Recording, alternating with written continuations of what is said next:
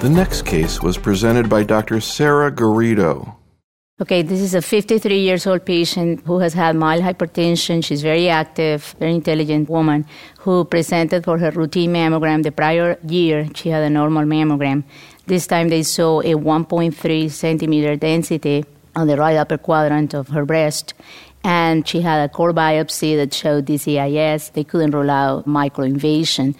She had a lumpectomy and sentinel node. Lumpectomy showed an 8-millimeter poorly differentiated invasive ductal carcinoma with a background of DCIS, ER/PR negative, and HER2 positive by FISH. The lymph node was negative, the sentinel node. Anything else you want to say about this woman? What was her lifestyle? What was her state of mind? She's an RN. She's a nurse. She's very active, has 3 children, totally asymptomatic, mild hypertension, slightly elevated cholesterol, and that's it. No family history. Kind of person who'd be willing to go through therapy for everything from the beginning. Everything. So I'm on 0.8 centimeters, node negative, HER2 positive, ER/PR negative tumor. What would you be thinking? I would discuss with her the data of, I think, B31, because that clearly demonstrates that these, especially a lady who is 53 years old, she has a long lifespan left and she carries a substantial risk. Only thing which I would make sure that the pathologist did the HER2/neu on the invasive component and not on the DCIS component. Yeah, they don't do it in the DCIS. Because if it was on the invasive component, I think the data which was from the British Columbia group, even this subset of patient, there is a sizable risk of recurrence. If I have to just estimate the risk, my guess would be that at least she would have a risk of recurrence close to 20+%. That's what I thought, 20 to 30. Yeah. That's what Edgemont Online says, too.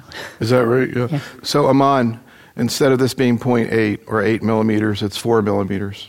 I think then it becomes the risk-benefit ratio. The thing is that this issue, we discuss it all the time, and we cannot hide the data from the patient. And we cannot sugarcoat or present the data in a balanced way to the patient. Yes, the risk will be somewhat lower, but the risk-benefit ratio then becomes much more closer. But each patient has to be informed that there are therapies which in high-risk patient can substantially modify the natural history of disease.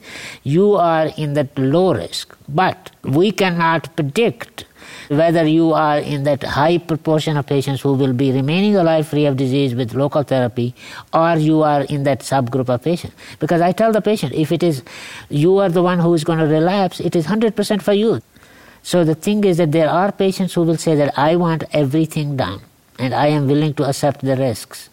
And there are patients who are willing to say that if I have a high odds of remaining alive free of disease without going into systemic therapy, I don't want to take the additional risks. It sounds like she's I'll do anything you think will help prevent recurrence situation. What specific chemotherapy do you think you'd be likely to recommend today as opposed to last month? My recommendation still would be, I think, the NSABP, which we have the most extensive experience and I think the most detailed safety data. Kathy, real quick, what do you think you'd be likely to recommend to this woman? I think I'd recommend that she at least have Herceptin and probably chemotherapy and Herceptin. The 4 millimeter, would you think about just Herceptin? I would think that a lot of things we think should work, but when we put them through the test Fair of enough. science, they Fair don't enough. work. So would you be thinking about Herceptin without chemo with 0.4 millimeter? Well, one's tempted to. You know it's an active drug in that setting. I think it remains an unknown question whether having to give it in conjunction with chemotherapy, how important that is. I'm guessing you'd think about it a lot more if she were 70. Yeah. Again, which chemotherapy? We would probably use something like dose-dense acetaxol, CEF maybe. Joe? I agree with everything that's been said, and I would also err on the side of treatment with trastuzumab and chemotherapy, most likely sequential doxorubicin, paclitaxel-based therapy. Given her history of hypertension and her likely longevity, I'm somewhat concerned about the cardiac issues. It would be nice, I think this would be an appropriate situation to discuss a non-anthracycline containing regimen, I think. Which regimen? TCH, as used in BCRG06. And, the obvious question is, would using TC, taxotere-cyclophosphamide, in combination with Herceptin, would that give you just as good results? And, of course, we don't have any data in the presence of Herceptin. We do have it in the absence of Herceptin. I'm a little bit surprised, actually, given the fact that in this last presentation at San Antonio, the BCRG trial, Dennis Slayman said TCH and the anthracycline arm is essentially the same. Aman, do you buy into that?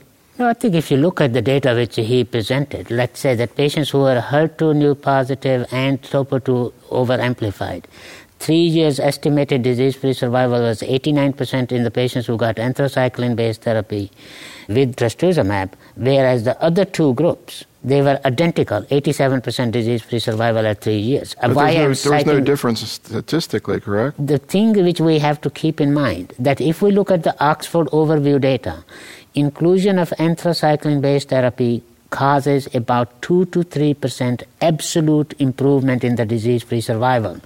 If you look at the data of BCRG 006, consistently, it depends what point you want to read the curves. Consistently, about 1 to 2 or 3% differences are in favor of anthracycline with trastuzumab arm. There is not a single subset of patients in which TCH is superior than the ACTH. So the thing is, yes, in patients who have high risk of developing cardiac dysfunction because of addition of anthracycline and trastuzumab, we need to discuss the value of TCH because it is an effective combination. But I think it is not as effective as anthracycline-based therapy combinations. What do you think about the fact that the BCRG and the NSABP, apparently the next HER2-positive adjuvant trial is going to be TCH plus or minus Bev?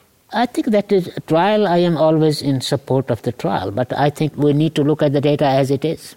So could you follow up with the patient? So what I did is, because of your comments, I thought about the same thing. When was she diagnosed? Because there's actually a historical aspect to this case. It's kind of fun. When exactly was this going on? She was diagnosed June 2006. So she was diagnosed after the BCRG stuff had been presented. And I was there. The first BCRG. And you were there at the San Antonio meeting. Well, my thinking was kind of similar. This is a kind of borderline treatment for chemotherapy. She is already past 50. She's somewhat hypertensive, high cholesterol. We like to avoid anthracycline. I actually ordered a TOPO2 co-amplification test, and it came back negative. So I gave her TCH. 6 cycles. She did absolutely wonderful. No signs of, alopecia, obviously, but nothing else.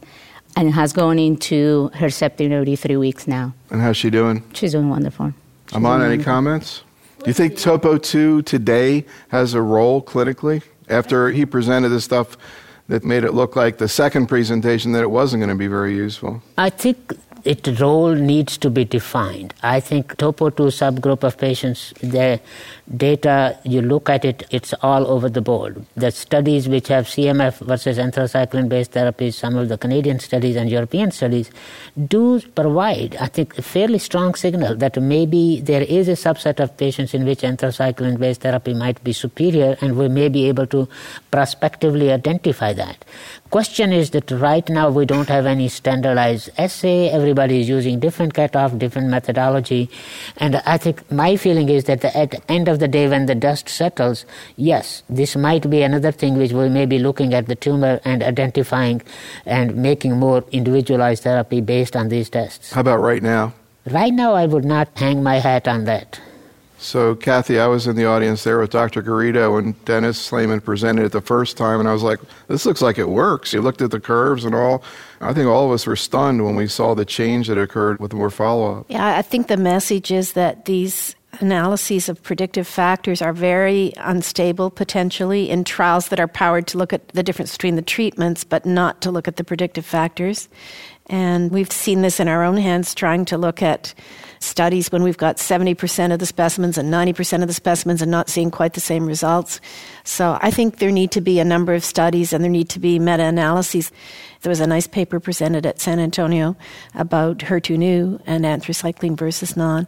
I think that's the kind of data we need before we can really move forward to use this in practice.